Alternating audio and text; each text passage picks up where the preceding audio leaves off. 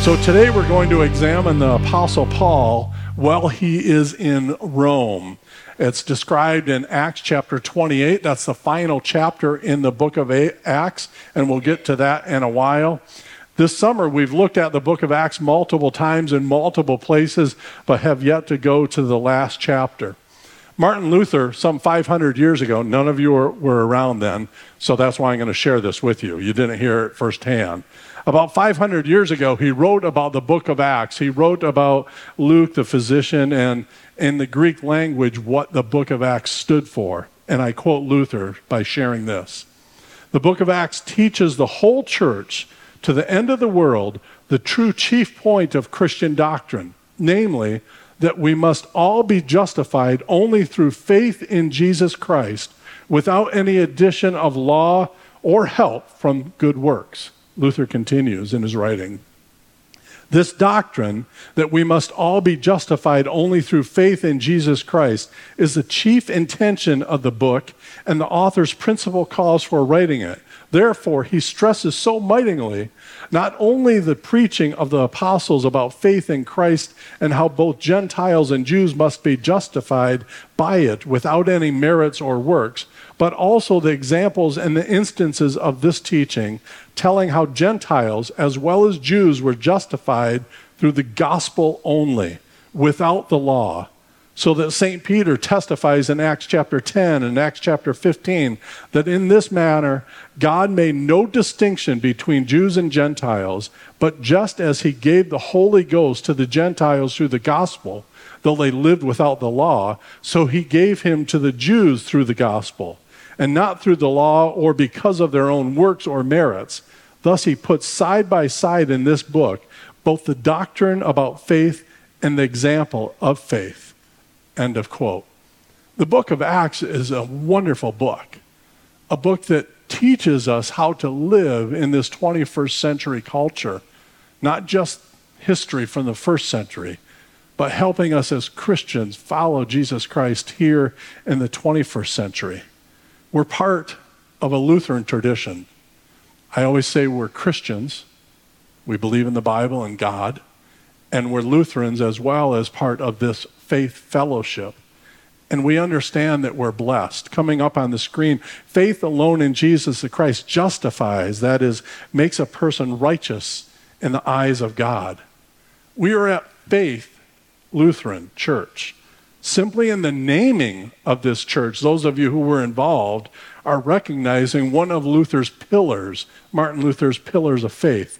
Faith, along with the word and with grace, as depicted in Luther's famous rose that many of you probably have seen before.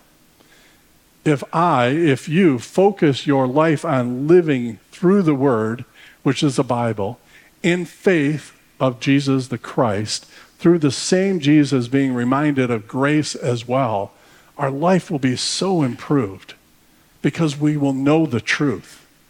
We will know the truth. The Declaration of Independence, this is a left-hand turn, or a right-hand turn maybe. The Declaration of Independence shares in the second chapter, I'll call it, we hold these truths to be self-evident. We as Christians should say the same for the Bible. We hold the Word of God to be self-evident. We find in the book of Acts the evidence of Jesus the Christ, the evidence of his apostles, the evidence of faith, the evidence of grace that is overwhelming. We should be praising God for his blessings each and every day. What was I talking about? Oh, the book of Acts, particularly Paul. The Apostle Paul in the book of Acts and the intercultural gifts that he highlights. It's in the picture behind me. But first I need to ask a question just for you to think about. How and why was Paul, the Apostle Paul, in Rome, as we'll find out later in the reading? For sure he wasn't taking a holiday. I'm not even sure in the first century if people went on vacation, like some of us have the opportunity to do. But when we dig into the book of Acts, we'll find out the how and the why Paul was in Rome and how this connects with the intercultural gift that many of you have been reading about in the Discover Your Gifts book. Intercultural gifts is coming up on the screen. Intercultural gifts help you relate to people from other cultures and social groups. Gifts include language skills, respect for others, and the ability to understand cultural differences. Please keep that description up on the screen for a while. I want you to digest those words. Do you have any of these points, these gifts in your life? I'm positive at least one of you does. I know for sure at least one of you does, because I'm going to invite that person up here to speak. Greg was recently in Ecuador, and I've asked him to share about his mission trip with you at this time. Greg? Good morning, everyone. If you don't know me, my name is Greg Custer, and I am a member of the mission team here at Faith, and I'm also serving on the board of directors for Spark International Missions. Spark does a lot of good work around the world, sharing the good news of Jesus with a lot of different people in a lot of different ways. We have a program in Zambia for micro savings. We do collections here in the U.S. of Christian materials through love packages, and those get distributed around the world. And we also do a variety of things in Ecuador, so that's what I'm here to talk about today. I was blessed a few weeks ago to go on a short-term mission trip in Ecuador, and I'm going to share a little bit of my experience with that. Next slide, please. So this is a map of Ecuador. We flew into Guayaquil and then took about a 3-hour drive south to Machala, which is on the coast. And from there, we headed over to La Iberia. La Iberia is the starred place up there. Originally, we were planning to go somewhere else this year, up in the mountains, and visit a village we hadn't seen before and work with indigenous folks. But earlier, there was a lot of torrential rainstorms and landslides, so the roads to where we were going were washed out, and they hadn't been repaired. So we regrouped, talked with Dr. Manuel, did some prayer, and decided to go back to La Iberia. We were there last year. And so it was wonderful to go back and reconnect with some folks that we met and see how the Holy Spirit had been working in that community since we left. And you might recognize the picture. That's Dr. Manuel. He is a physician and evangelist and has been working in Ecuador for many, many years and is our in-country missionary partner with Spark. Next slide, please. So to give you a kind of a day in the life of a Spark mission trip, we start each morning with devotions and prayer before breakfast, and then we head out to the community we're serving. And then in the morning we have 2 programs. We have a medical clinic, which is on the left. You see Dr. Manuel working with a patient there. And he saw about 200 patients over the course of the week. And on the right is his brother, Cesar. And Cesar worked a vision clinic, so he did vision exams and handed out glasses to folks that came in need. And I believe we handed out about 150 pairs of glasses throughout the week. One thing I forgot to mention, La Iberia is a small community. It's about 4,000 people right on a river. It's kind of urban. Most of the folks there work in the banana plantations. That entire area of Ecuador is filled with banana farms. And so most of the folks in La Iberia worked in a plantation, and they only earn about $30 a day for their hard work. So next slide, please. In the afternoons, we met and had 2 programs. One was Vacation Bible School, and that was led by Rachel Hinshaw and Pat Turner, who is here today. Pat had just returned from Guatemala, so she actually met us in Ecuador. She was on her first full-time mission assignment in Guatemala for several weeks, met us in Ecuador, and she served as our primary translator as well as helped with VBS. And this year's VBS was the story of Joseph and his brothers and the Pharaoh. And so each day they would start with praise songs. They would read the story of Joseph. They would act it out. We took props and costumes for them to wear. They would do crafts and have a snack. And the beginning of the week, we had about 35 kids. And by the end of the week, word got out, and we had over 60 kids. So it was very exciting. And we were meeting in a pretty small house, so it was pretty crowded, but it was fun. Next slide. And while Vacation Bible School was going on inside, outdoors, we had adult Bible study. So myself, Bob Henshaw, and Pastor Manuel led a Bible study of a small group of folks. And this year we focused on marriage and how God wants to direct our lives and how he works in marriage. And so we started with a Right Now media video each day, and then we had discussion, we read scripture, we talked about relationships and communication and trust and forgiveness, and it was wonderful. I think we had about 13 or 15 people there on average each day, so that was great. You'll notice there's a stack of chairs in the back right-hand corner. Through donations of faith and through folks here that made donations, we were able to purchase 20 chairs, 3 tables, and then that canopy is new as well. So they will continue to use that going forward with weekly Bible study and after-school programs for kids. Next. And this is the last slide. This is just a shot of the Vacation Bible School kids at the end. They are wearing their coats of many colors that they made as part of the story of Joseph. So it was very exciting. It was a little bittersweet this year, going back and meeting people that we knew from last year, knowing that we're probably not going to go back next year. We have other plans in the works. They really want us to come back, but we may stop by and visit. So overall, I just wanted to thank Faith for its ongoing support through the years of Spark and the work we do. We really couldn't do it without you. Like I said, this year we were able to buy the chairs, the tables, the canopy, 2 huge suitcases full of pharmaceuticals, which we handed out, and Dr. Manuel will use those for the rest of this year, Bibles for the Bible study, so appreciate everyone's donations.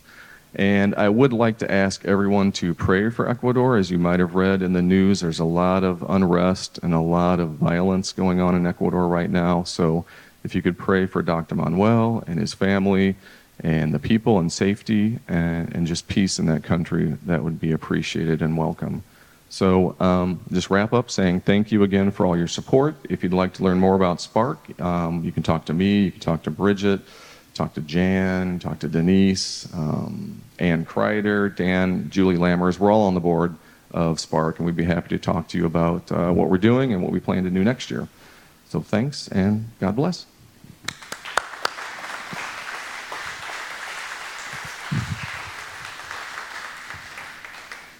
Thank you, Greg, for sharing. We're all blessed to have saints among us that are willing to go forth and bless others in Jesus' name.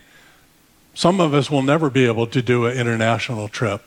So we're thankful for those that are the hands and feet of Jesus to go out in our name, Faith Lutheran's name, and Sparks as well, to go out and share the love of Christ. We're blessed to have people that also give, as Greg pointed out. Many of you donated to this mission trip, so thank you for doing that. That's part of the offerings. When we talk about tithes and offerings, the offerings are things such as that. When we support missionaries that are going out in Jesus' name, when we buy Bibles or chairs or tables, tents, whatever it may be, to support the kingdom of God, especially in this case in Ecuador. Let's jump back into the message regarding the Apostle Paul and into God's Word with the book of Acts. I'm going to share about chapter 9 first.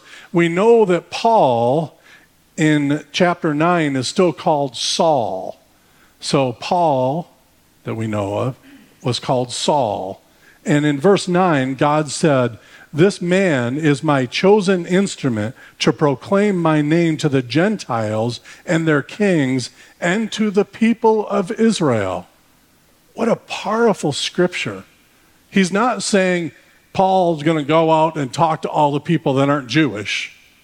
He's saying that it's everybody. Those that are the chosen people of God, the Jewish nation, as well as those that are outside of that. This is a big move in Scripture when it highlights the fact that the kingdom of God is for all of creation, all people created in his image.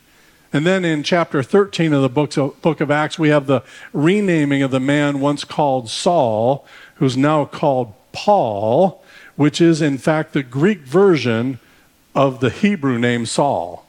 So his Hebrew name was Saul. Now I'll call it the New Testament, his Greek name is Paul. As many of you may know, Saul was a very learned Jew who sat at the feet of a Pharisee named Gamaliel. But Saul, who's now recognized as Paul, was a Roman citizen, not a run-of-the-mill Jew. So he was a learned Jew. People looked up to him. And he was also a Roman citizen. So this is where this intercultural starts to take place. He can speak into both worlds. We have a blessing in chapter 22 of Acts when Paul declares that he is a follower of the way when people want to flog him. So he starts preaching, teaching about Jesus. And he's fortunate that he's a Roman citizen.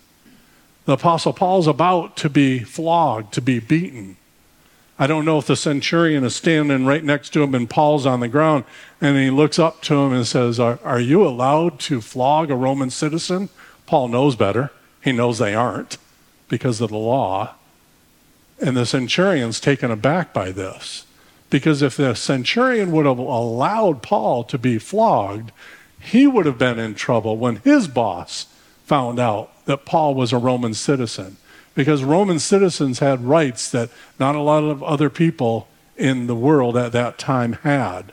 So Paul starts to use this intercultural gifting because he can cross from the Jewish way into the Roman way and speak into both cultures about the true way, which is Jesus the Christ. Because of Paul's declaration as a Roman citizen, he was treated differently than, say, another follower of Jesus like Stephen, who was stoned for being a follower of the way and declaring Jesus as Lord. And Paul was a fantastic missionary in this first century. According to biblical scholars, he probably traveled over 10,000 miles. Now, you may not think that's very much. Greg just traveled probably over 6,000 miles going to Ecuador and back. Pat's been traveling a lot more than that, it sounds like. But 10,000 miles when you're walking, or in some case riding on a boat, getting shipwrecked too, no joy there, but 10,000 miles. He traveled a lot in the first century. I was trying to total up the total miles I've traveled in my foreign mission work as well as in the United States. I was speaking with a member of the church this past week about this. I've been to Tororo, Uganda more than once. I've been to surrounding villages in Uganda, to a camp in Kenya, to orphanages in Russia, to speaking on Alpha across in the pond and over in London, to small communities in Guatemala. I've been down to Chile and into Mexico with my father-in-law, speaking about Jesus Christ, showing the love of Jesus Christ, using this gift found in the Discover Your Gifts book about intercultural gifting. Now, when I was going on all those trips, I hadn't read the book yet. Well, the book hadn't been written yet. I wasn't thinking about intercultural gifts. I was just thinking about how blessed I am by God to be able to go and do His will and His way wherever He sent me at that time. I've also been blessed to preach the message of Jesus in multiple cultures here in the United States, in Arizona on the Navajo Indian Reservation. I've been able to preach in Iowa and Minnesota and Wisconsin, and I call those the frozen chosen people. So that's a different culture in itself. In Florida and California, right here in Bloomington, I've been able to go around and share the love of Jesus Christ. Now, I'm confident in my calculations, I've traveled over 100,000 miles.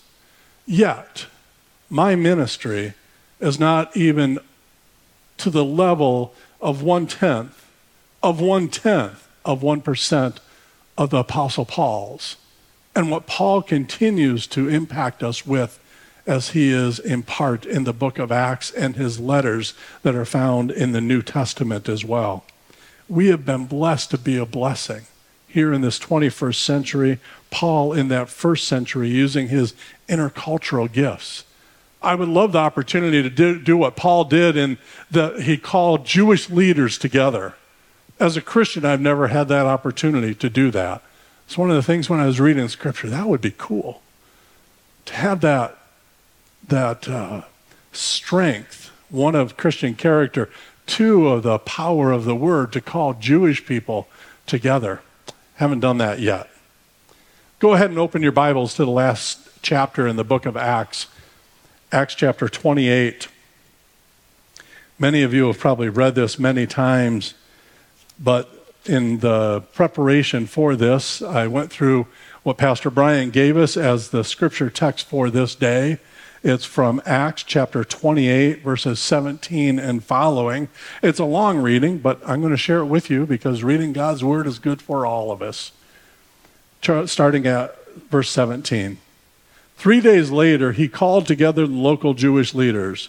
When they had assembled, Paul said to them, "My brothers, although I have done nothing against our people or against the customs of our ancestors, I was arrested in Jerusalem and handed over to the Romans. They examined me and wanted to release me because I was not guilty of any crime deserving death. The Jews objected, so I was compelled to make an appeal to Caesar." This is part of that intercultural. Make an appeal to Caesar. "I certainly did not intend to bring any charge against my own people. For this reason I have asked to see you and talk with you. It is because of the hope of Israel that I am bound with this chain." Verse 21. They replied, "We have not received any letters from Judea concerning you, and none of our people who have come from there have reported or said anything bad about you. But we want to hear what your views are, for we know the people everywhere are talking against this sect." The sect is the way at that point in time. They arranged to meet Paul on a certain day and came in even larger numbers to the place where he was staying. He witnessed to them from morning till evening. And you guys think an hour and a half is long. So we won't go that far. Anyways, he witnessed to them from morning till evening, explaining about the kingdom of God and from the law of Moses and from the prophets. He tried to persuade them about Jesus. Some were convinced by what he said, but others would not believe. They disagreed among themselves and began to leave after Paul had made the final statement. "The Holy Spirit spoke the truth to your ancestors when he said through Isaiah the prophet, 'Go to this people and say, you will be ever hearing, but never understanding. You will be ever seeing, but never perceiving. For this people's heart has become calloused. They hardly hear with their ears, and they have closed their eyes. Otherwise, they might see with their eyes, hear with their ears, understand with their hearts, and turn, and I would heal them.'" Verse 28. "Therefore, I want you to know that God's salvation has been sent to the Gentiles, and they will listen." For 2 whole years, Paul stayed there in his own rented house and welcomed all who came to see him. He proclaimed the kingdom of God and taught about it, taught about the Lord Jesus Christ with all boldness and without hindrance. With boldness and without hindrance. Paul is in Rome at this time. He's under guard. He's in captivity. We know he's in a rented house, so it's not like he's in the depth of a jail, although he'd been there before. But he is blessed to be able to share with Jewish people and Gentiles and Romans about the Christian blessing, about the way. Now, we don't have to travel the world. We don't have to go to Rome. We don't have to go to Ecuador. We don't have to go to Mexico to talk about our intercultural gifting, because I believe all of us have intercultural gifting to one degree or another and are able to use it in this day and age, in your workplace, in your social club, here at church, in the restaurants that you go to. We can use this gifting of intercultural and understand it to proclaim Jesus Christ. As I wrap this message up, I want to highlight the point of being intercultural should be a common blessing for us. a common blessing. Why do I say that? Today, many people feel being followers of the way, being Christians, being a biblical Christian is counter to our American culture. I push back on that. Our country was founded by believers and followers of Jesus Christ. Now, they didn't do everything perfect. We know that. And we aren't going to do everything perfect as well. Thank God. Because we wouldn't need Jesus if we were perfect. God wouldn't have sent his one and only begotten Son into this world if we were all perfect. But because God knows that we're sinners and saints, as Martin Luther talked about, he sent his Son, Jesus Christ, for us, to us, so that we can be people that are saved through faith alone in Jesus, who is the Christ. And we're called to be people like Paul, to be bold. Coming up on the screen, to proclaim the kingdom of God and teach others about our Lord Jesus Christ with boldness and without hindrance. I bet you, because it's happened to me, have at times felt hindrance about sharing the love of Christ. I need to be more bold. And I'm sure if you examine yourself, you would need to be more bold in certain situations as well. We don't have to be bold by traveling to a different country, unless that's what God's called us to. But we can be bold right here, going to a local eatery, going to a senior community. We can be bold in business as well, for those of you who are in business. We can be bold proclaimers of Jesus Christ and live out his truth in our daily life. I pray you're open to that. I pray you're willing to receive the gifts that God desires you to have. And maybe through the reading of the Discover Your Gift books, you've realized that, wow, I didn't know I had that. Or I've been doing that all along, like some of us with the intercultural gift. But because of reading that book, it was highlighted to you. And now you know for sure it's a gifting of God in your life to be used to proclaim him to your family, to your friends, to your community, and to those that you know each and every day that Jesus Christ is Lord. Would you bow your heads in prayer?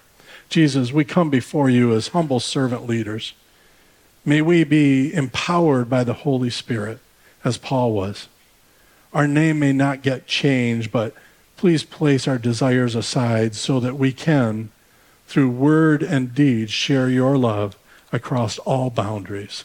Lord, in your mercy,